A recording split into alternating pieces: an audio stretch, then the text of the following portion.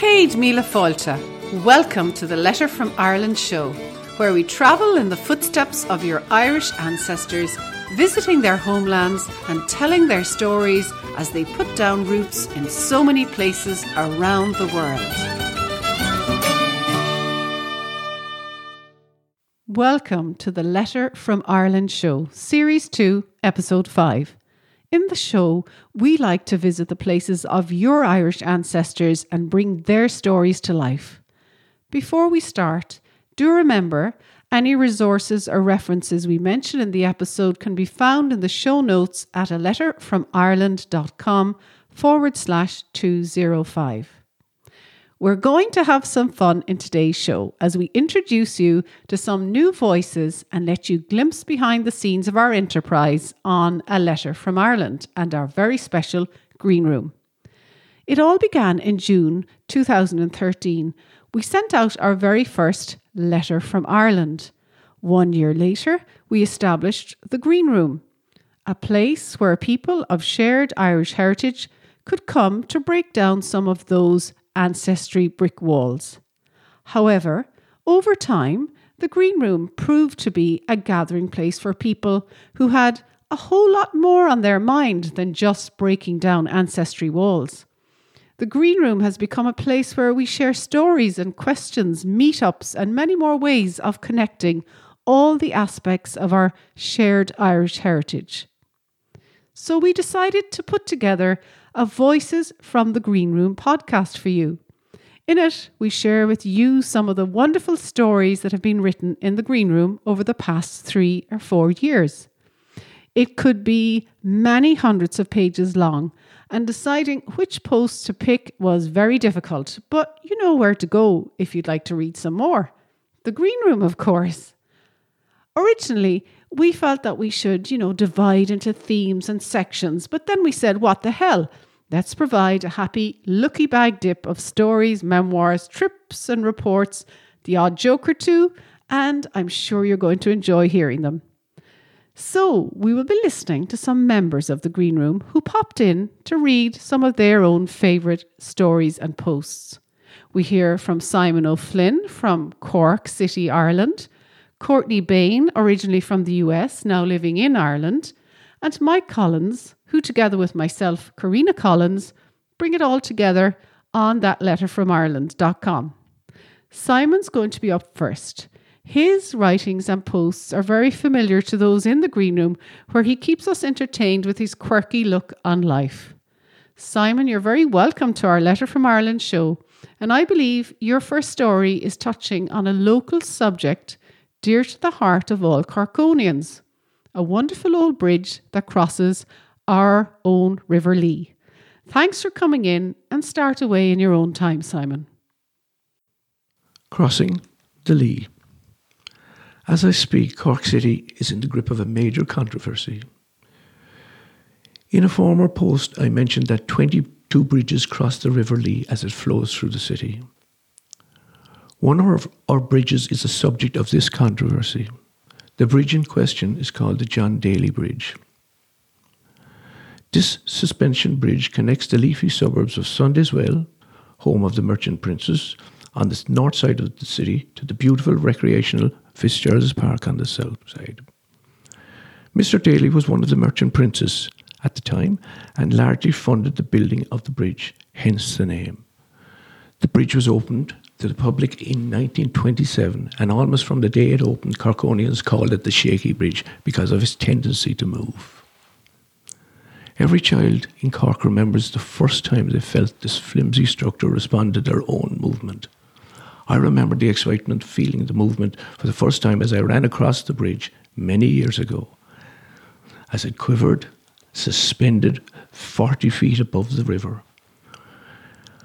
I remember the wonder of my children's faces as they crossed the bridge. Last month on a windy day, I brought my grandchildren to enjoy this local pleasure. Now, our city fathers have announced that they intend refurbishing the structure. The work, they tell us, will strengthen the bridge and stop it from shaking. No.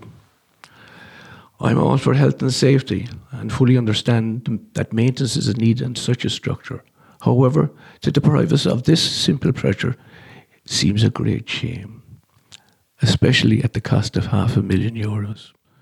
You could say that I'm almost shaking with rage.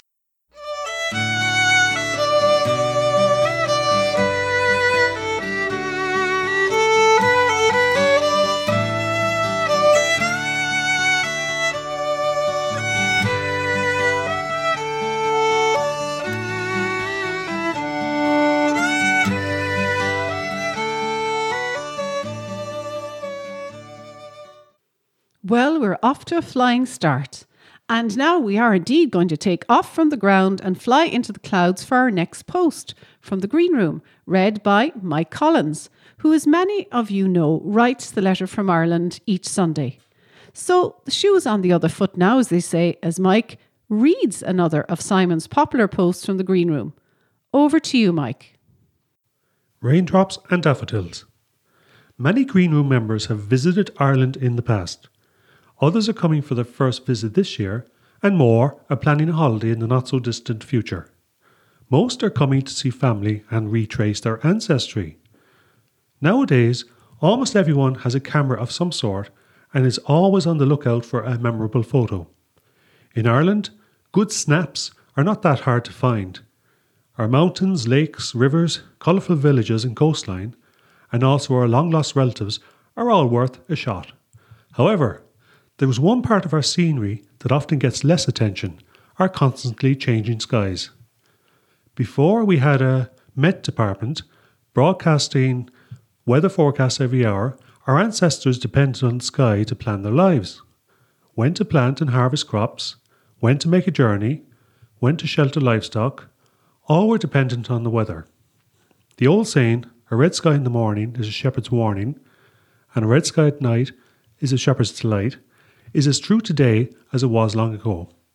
So, when recording your trip to your ancestral home, why not take time to look at our skyscape? See the white fluffy cumulus, bringing sunshine and showers, or the high billowing clouds, also known as cumulonimbus, that bring heavy rain or even hail to refresh our rivers. The low grey cloud, which makes for a moist, soft day, log bug, and a cloud that settles on the mountains, or a graphic. They all make wonderful photos. Now, I have a special interest in clouds.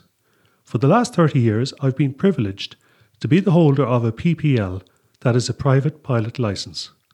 I've clocked over 1,000 hours piloting a Cessna 172 to all parts of Ireland, but mostly along the south coast. I've flown over, under and through the clouds, and never tire of their changing moods. On May the 1st this year, 2016, I've decided to retire from flying and to give more time to other interests.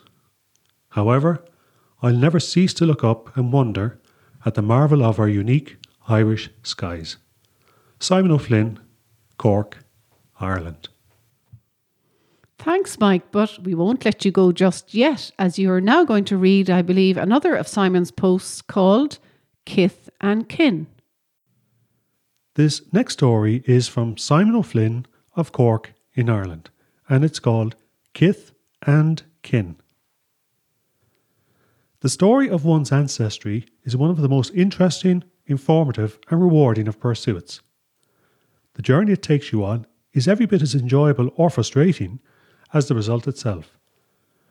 Those of Irish origin must surely agree that the Green Room is the most efficient and educational way to pursue this journey.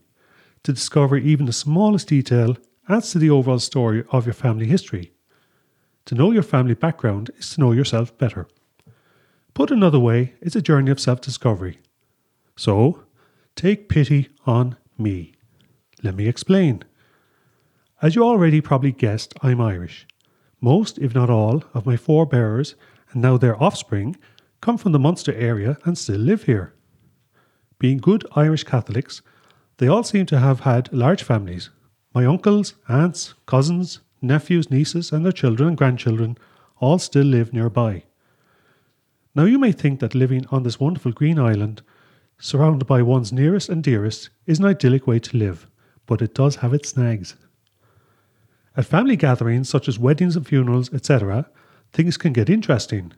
You're surrounded by people that share the same gene pool as yourself, but now are unrecognisable, The ladies of all ages are now blonde, and the men are now all bald.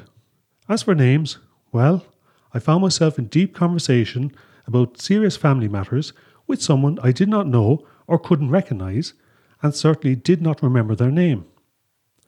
Weddings can be particularly harrowing. Everybody is dressed in their finest.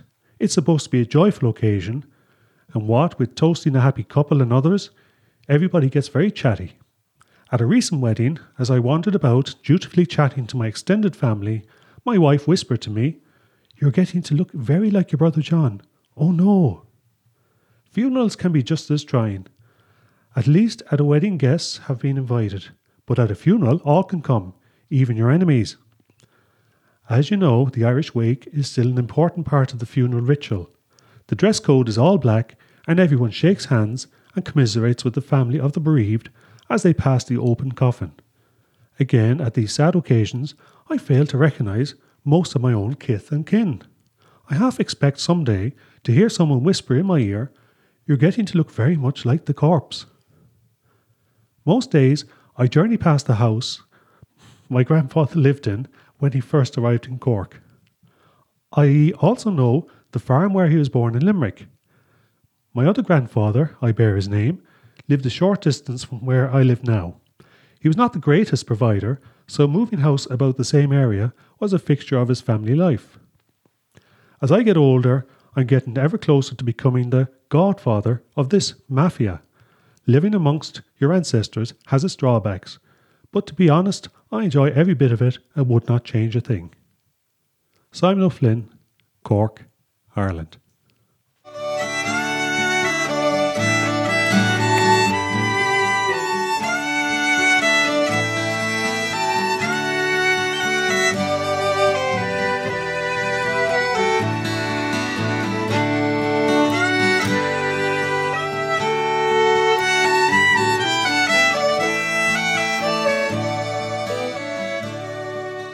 And now it's the turn of the ladies. Courtney Bain, who is an important part of the team here, has dropped by to read some of her favourite posts on our Voices from the Green Room show. Her first choice comes from the USA and was written by Lynn Wilson-Stola. Thanks for being with us here, Courtney. Delighted to read some of the posts from the Green Room today. More than a name. It has been a year since I have been searching my Wilson ancestors, and along the way, enjoying the knowledge of early Pittsburgh and learning more about Ireland. I didn't tell you before, but years ago, my husband and I went to an ancient order of Hibernians, St. Patrick's Shindig in Williamsport, Pennsylvania. And I ended up winning the grand prize, a round trip to Ireland for 2, airfare. We went and stayed 3 weeks, but only got a smidgen into Northern Ireland. It was marching season, and we were advised to stay away. But what an incredible experience. Now back to my message.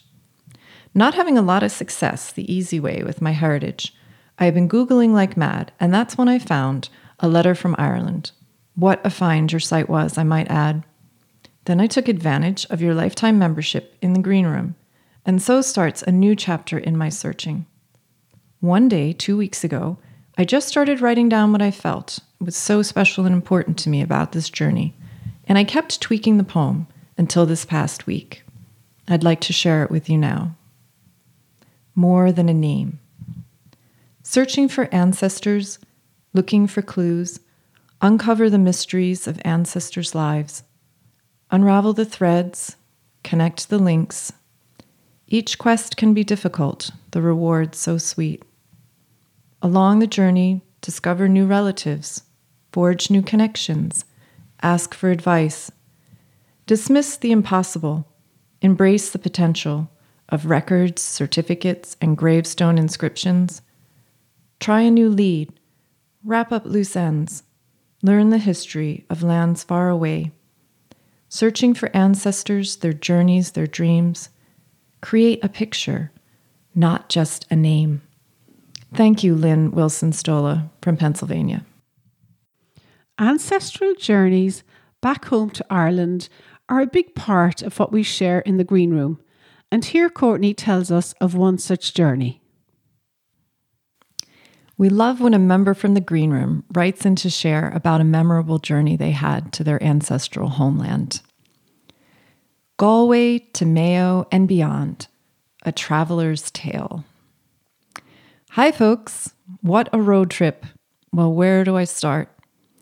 Basically by saying, I had a whale of a time. I managed to visit so many more places than I'd planned, and no matter where I ended up, I found the locals very friendly and welcoming. I had the pleasure of visiting the following. Day 1, Tubbercurry, County Sligo.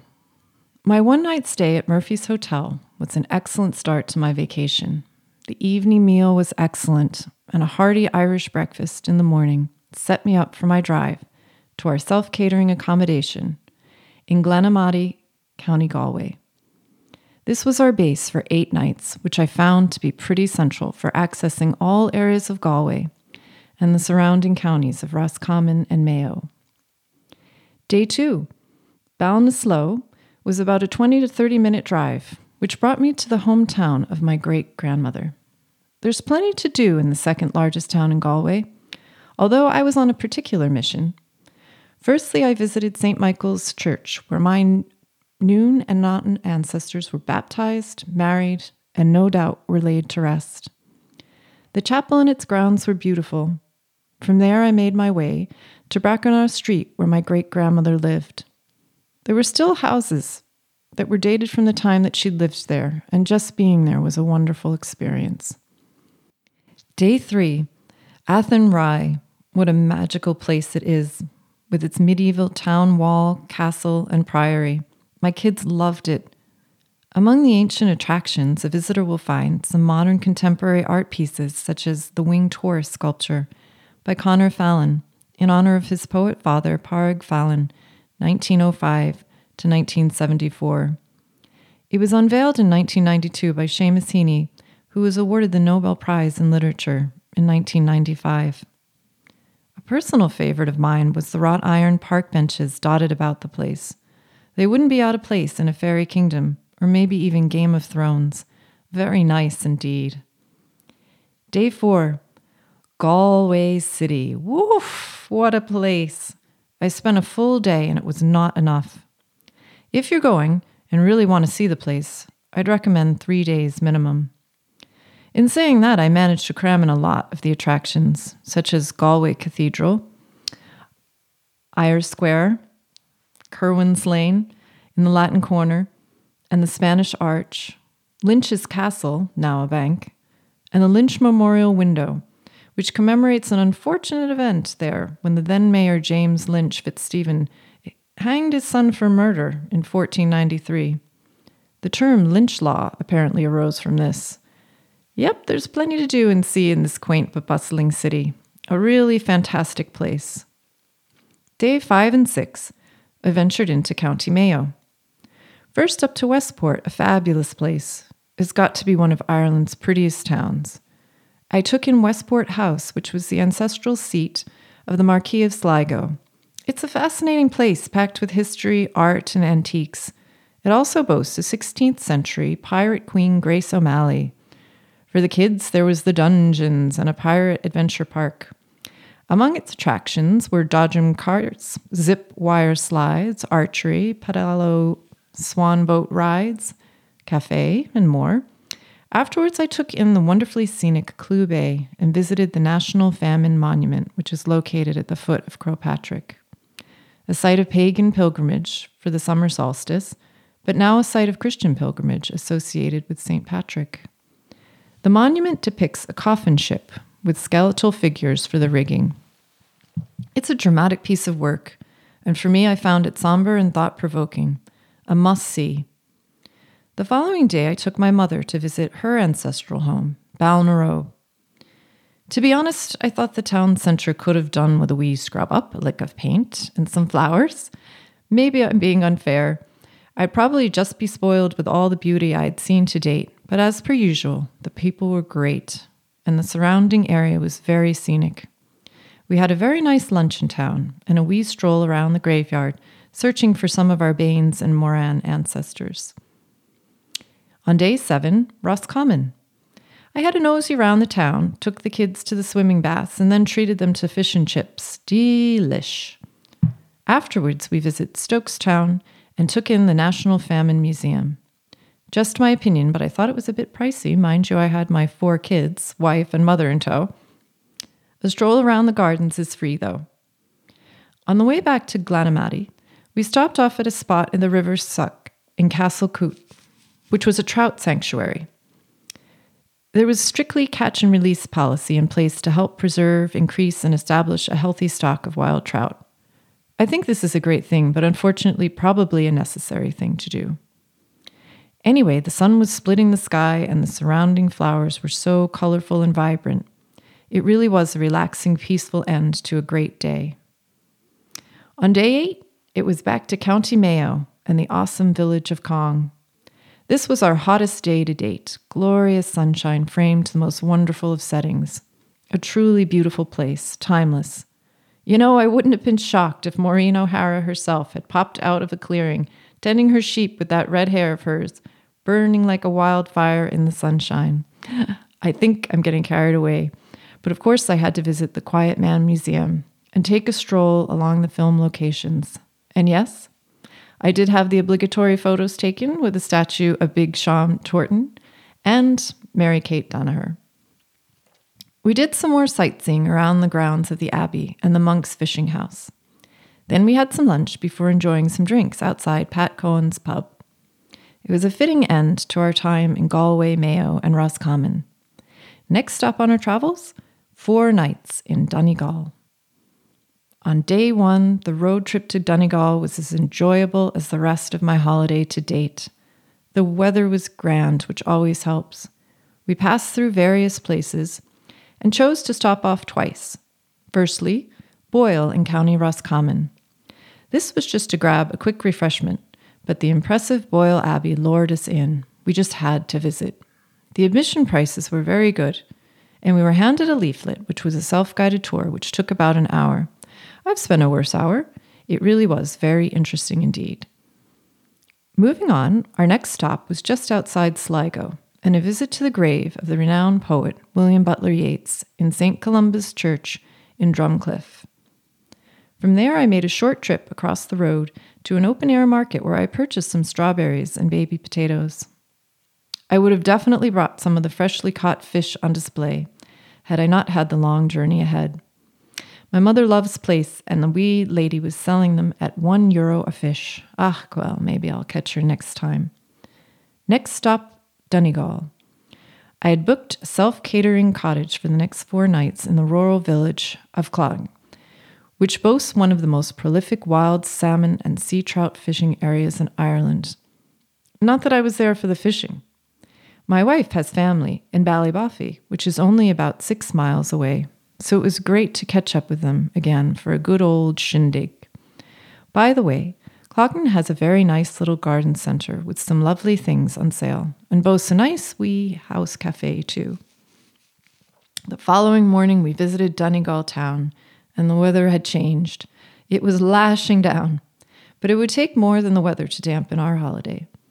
We toured Donegal Castle and paid my respects to Red Hugh O'Donnell, who led a rebellion in 1593 against English government in Ireland.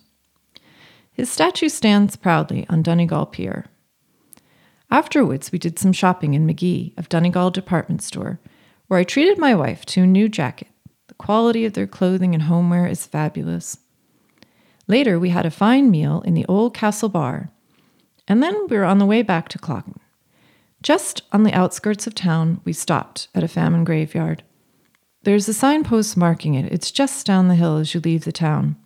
Always saddens me when I come across them. I always stop and pay my respects. There is an inscription on the memorial stone which reads, "In loving memory of those who died of hunger and disease in the great famine of 1845 to 1848 and were buried in this cemetery." On day 3, we were off to Letterkenny. No improvement in the weather, but our holiday just kept rolling on regardless.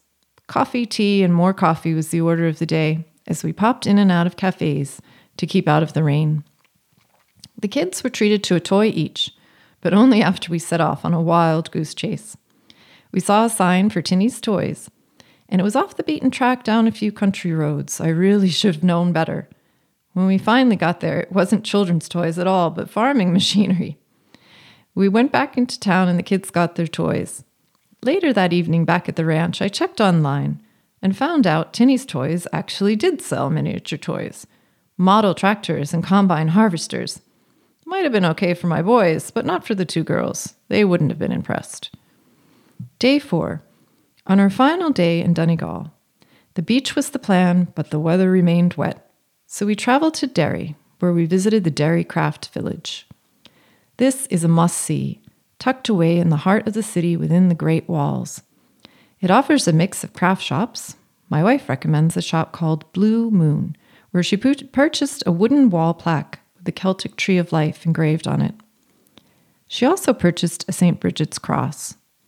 Restaurant and coffee shops, it's a magical place. To celebrate our last night, we took ourselves off to a quite brilliant Chinese restaurant located on the waterfront, the Mandarin Palace. It really was superb Asian cuisine. Well, folks, that was just about it. I did my best to keep it short. There's so much more to tell. My journey was almost at an end. We traveled to Belfast and had some lunch with my father before the ferry home to Glasgow. You know, when I arrived in Ireland, it's like coming home. I always leave with a heavy heart, but it's only for a short while. My departing thoughts are always happy ones. The beautifully manicured towns and villages, the overall cleanliness of the place. It's all too apparent that the Irish Tourist Board's Tidy Towns initiative has been a rip-roaring success. In fact, this year marked the 25th anniversary of Tidy Towns sponsors SuperValu, who also deserve a special mention. SuperValu is our local shop of choice. It offered quality local produce at affordable prices. But talking of food, there's plenty of markets and pop-up stalls across the country bringing fresh fruits and veg, meat and fish to the public at unbelievable prices. I was pleasantly surprised, as I thought it would have been much more expensive than it was. Ireland offers travelers like me everything I could wish to find. The people make Ireland, but I also found a rich history, my ancestors, and plenty of amenities, attractions, and pubs too. Oh, and let's not forget the flowers. Until next time. Thank you, Joe McClaney of Glasgow, Scotland.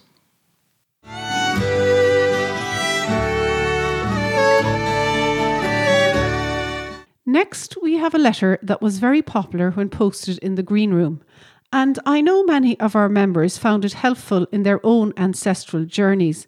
Have a listen and see if there are any hints and tips maybe that you might find helpful in your own ancestral journey. This next voice we really wanted to share because it has some great helpful tips for those of you out there who are dreaming of walking where your ancestors lived. Walking where they lived. One goal of my just concluding trip to Ireland was to go to the property where my ancestors lived. As I have ancestors spread widely over 5 counties, my ultimate success would have been 7 such walks. I got to 3 and would have made it to the 4th if I hadn't run out of time. I'll get to them the next trip. Here's what went right, which I share in the vein of tips. Tip number 1. Second great-grandfather Daniel Ahern, born 1816 in Gurtroach, Ballyhooly, Cork, isn't on any of the online Griffith valuation records that I could find. But the cancelled revision books at the valuation office in Dublin show very clearly, through their year-by-year color-coded revisions, exactly where he lived.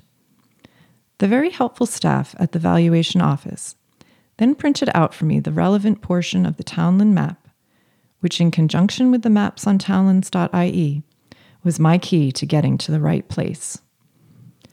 Tip number 2. Similar story for second great-grandfather Patrick Joyce, who lived in Derry-Inver, Ballinakil, Galway, from the 1860s through the late 1880s.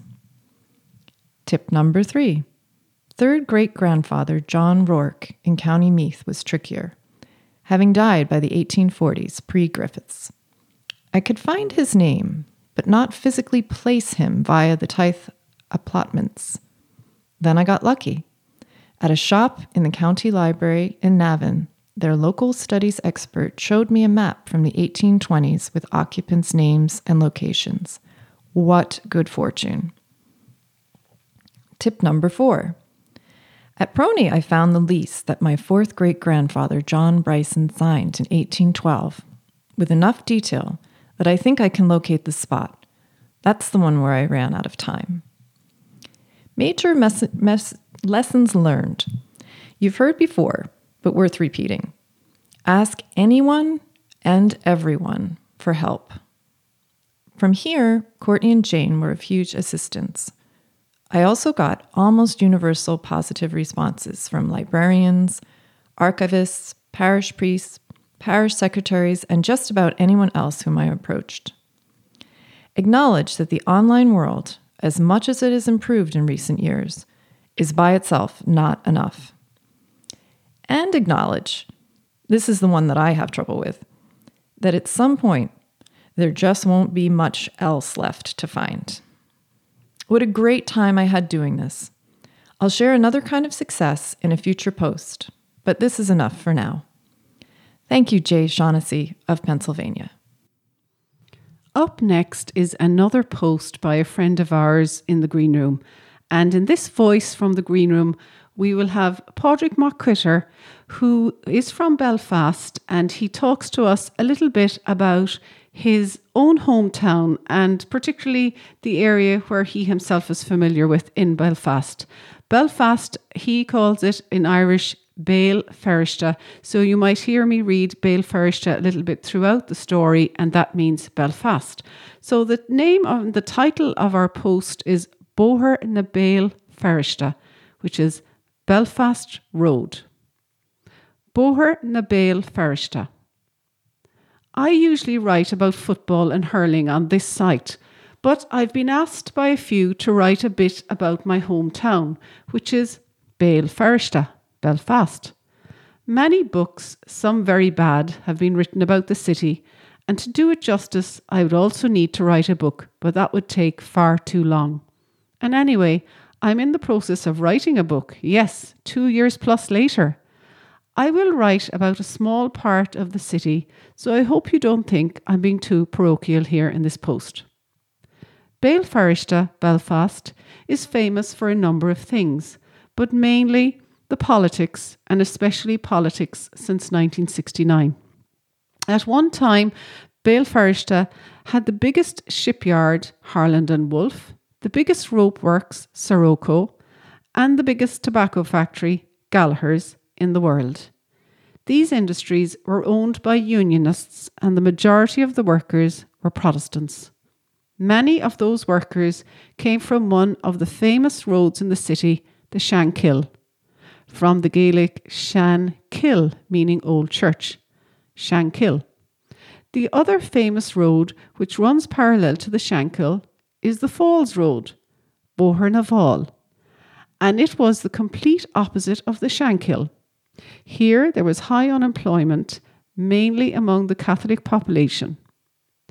The main industries were linen mills, but very few men worked in them, so it wasn't unusual for the men to go to Scotland and England for work.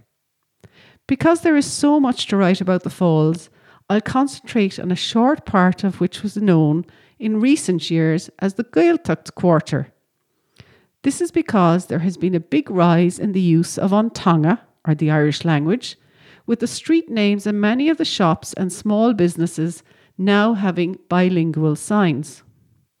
Although we are all very positive, we are unfortunately up against others who are totally opposed to the Irish or Gaeilge, and they will refuse to give it the recognition it deserves.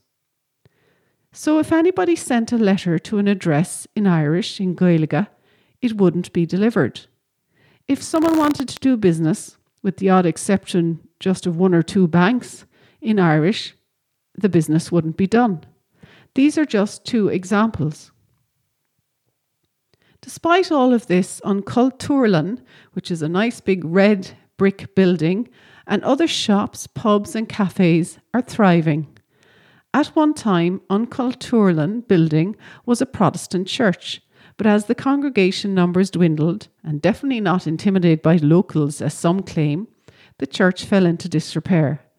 In the late 1980s, an Irish language group rented the building, and one of the first things they did was to set up a man skull. That means a secondary or high school in one of the rooms upstairs. The first class had 10 pupils who'd been taught in local bunscullana, that's Irish primary schools, and some of these pupils then became teachers themselves and are now teaching in Coláiste Feirste, that's Belfast College, the building right up on the hill. This is now the biggest secondary school in Ireland, and it has almost 700 pupils attending. I should say one of the biggest. We have some very big secondary schools in Ireland. Of course, Béal Feirste, Belfast is famous for its murals, and many visitors of the city are seen taking photos of them. I have included 2 of them here in the posts. Unfortunately, you can't see them. One of them is of Pat Finucane, who was a friend and solicitor, and he was shot dead in March 1988 by a loyalist gang. I was in prison when it happened, and of course I was devastated when the news reached me. A statue of James Connolly can be seen in the foreground, and the reason for many of us being so attached to Connolly, apart from his writings and his politics, was because he himself was heavily involved in the trade union movement in Belfast, and he lived a short distance from where the statue was erected. In fact, his wife and most of his family lived in the house at the outbreak of the Easter Rising, which brings me to the Éirí Amach na Cósca, meaning Easter Rising, and there is another mural of this. It is a copy of a painting done by Robert Balla, the famous artist who designed, among other things, the punt, which is our currency, before the euro in the 26 counties. Last but not least, Belfast Béal Feirste is also famous for the black taxis. They are a public form of transport on both the Falls and the Shankill roads, but they are in no way connected.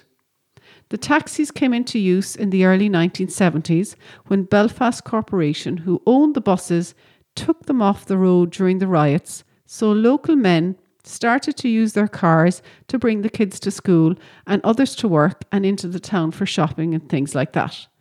They were very cheap, and they became popular with many of us who refused to use a bus even when they came back on the roads. Some men saw advertisements for London cabs, so they went to England and purchased a number.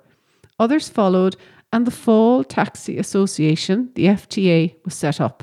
It now employs about 200 men and 10 women. The Shankill taxis are fewer, but I haven't had the privilege to get into one of them yet. Maybe someday. This is only a part of Béal Feirste, Belfast, and I would encourage people to take a stroll up the falls and the Shankill too, of course, to get a feeling for the real Béal Feirste. Some of the great and the good turn up their noses at this area, but being from Béal Feirste, Belfast, I can honestly say it's the best part of the city. And I'm not being parochial, honestly. Padraig MacQuitter, Belfast. Thanks, Padraig, for that wonderful post.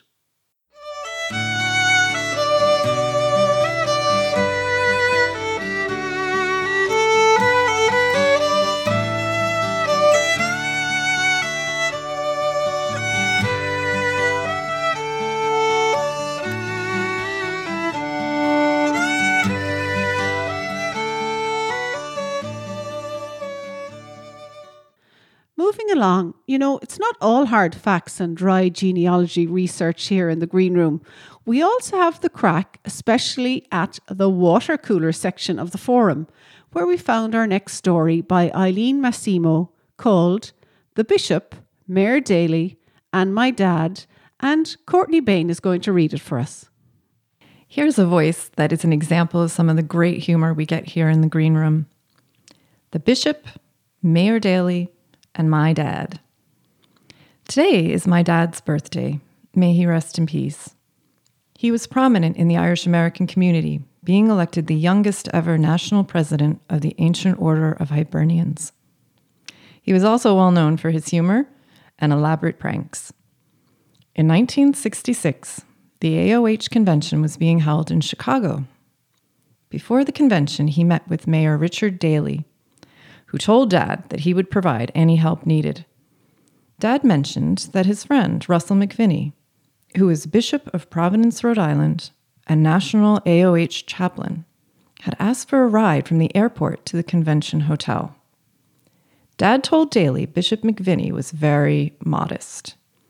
Dad thought it would be funny if Daly would arrange for a couple of police motorcycles to guide the bishop's car into the city. Daly laughed and said, "Done." On the appointed day, Dad was in his room at the hotel when he began to hear sirens. He looked out the window to see a very long police motorcycle and car motorcade pulling into the hotel. "Oh no," my dad recalled. "McVinney will be mortified." Sure enough, Dad received a call a little later from one of the highest-ranking Chicago priests summoning him to the bishop's suite. Dad arrived to find a silent room filled with high-ranking religious officials, all with serious faces. The bishop sat with a scowl and a stare. Dad approached the bishop and bent down to kiss the bishop's ring. To wit, the bishop playfully pushed him, and the entire room erupted into laughter. Apparently, the bishop enjoyed his ride. Thank you, Eileen Mashimo of New Hampshire, for the good crack. Up next, I'm going to read a post called Love and Tractors. Now, you know, in Ireland, we have what we call an Irish solution to an Irish problem. Well, this post here by Simon O'Flynn addresses just that. Have a listen. Love and Tractors. The following small handwritten note appeared on the window of a hardware store on the west of Ireland. It goes, "Woman wanted with a view to marriage. Must be able to keep house, cook, milk cows, and be of general help around the farm. Must be between the ages of 25 and 35 years old and be in good health. Must have own tractor. You'll see my name and where I live with Mrs. O'Brien, the store owner. Important, please send on a photo of the tractor." In many parts of the world, I suspect that a mate is difficult to find. In the remote parts of the west of Ireland, this was the case in the mid-1900s. Suitable partners, particularly females, were in very short supply. There was a tradition in this area of matching couples with the help of a third party, such as parents, another relative, or even the local parish priest. After an agreement on dowries and land, etc., the couple involved could then meet. These meetings took place at gatherings such as funerals and weddings and were often overseen by a chaperone. In Ireland, we call that a go-between. Now that we are in the age of internet dating, this situation may have changed somewhat.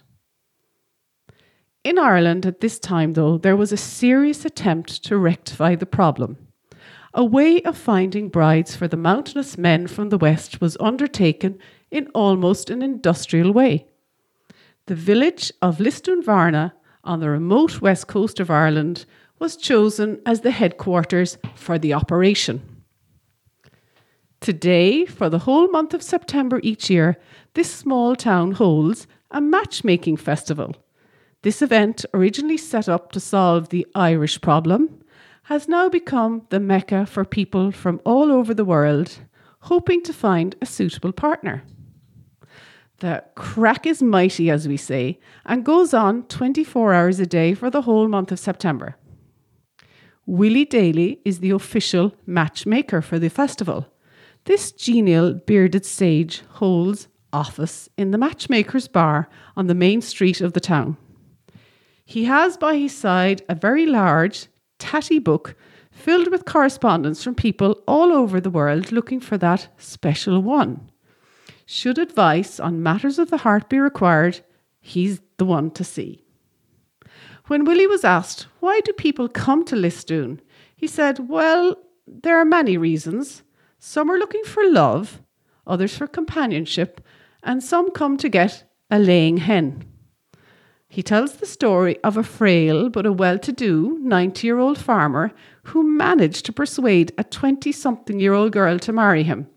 When asked about the health issues regarding the large age gap in the relationship between the farmer and the girl, the farmer replied, "Well, if she dies, she dies." Should any Green Room member decide to come to Lisdoon, they'd be very welcome and be assured of a great time. However, if you do come, bring a tractor or at least a photo of one. I feel sure it would help. And that's from Simon O'Flynn, Cork, Ireland. To all our listeners, I hope you enjoyed our voices from the Green Room and you got a glimpse of some of what goes on in there. A big thanks to our magnificent readers, Courtney Bain, Simon O'Flynn, Mike Collins, and of course, not forgetting our contributors who wrote the posts that featured in today's show: Joe McLeany, Lynn Wilson-Stola, Jay Shaughnessy, Eileen Mashimo, Padraig McQuitter, and Simon O'Flynn. That brings us to the end of our 5th episode on Series 2 on the Letter from Ireland show. A very warm thanks to all our friends from the Green Room. And though I've heard those stories when they were first written and I read them, I thoroughly enjoyed listening to them read aloud, and I hope all you listeners did too. The book and this podcast is dedicated to the place from where it came. That is, to the wonderful members of the Green Room at Your Irish Heritage. Your connection, friendship and stories make it a joy to be part of this great venture that we have together. So everybody, slán till next week. That's goodbye in Irish. Slán go léir. Goodbye to you all. Remember, listeners, we'd love to hear from you, and you can let your comments and check out more at aletterfromireland.com/205. Just before we go, thanks again for listening. And if you have enjoyed today's Letter from Ireland show, we invite you to check out our special membership area called The Green Room. You can find full details of The Green Room at aletterfromireland.com/Green Room. And remember there, Green Room is all one word. The Green Room is the essential resource for anyone at any stage in researching their Irish heritage. It's where we delve into all the good stuff to help you break down those brick walls and connect the pieces in your Irish ancestry puzzle. You get access to online genealogists, extensive research tools, quick win training, as well as member-only access to johngrenham.com and a supportive, active community to help you along the way with feedback and advice. The Green Room is the perfect place to be for anyone starting or continuing their Irish ancestry search. So do come and join us at aletterfromireland.com/Green Room. Well, that's it for me, and I'll be back next week with another instalment of the Letter from Ireland show. Look forward to chatting with you then. Slán Karina.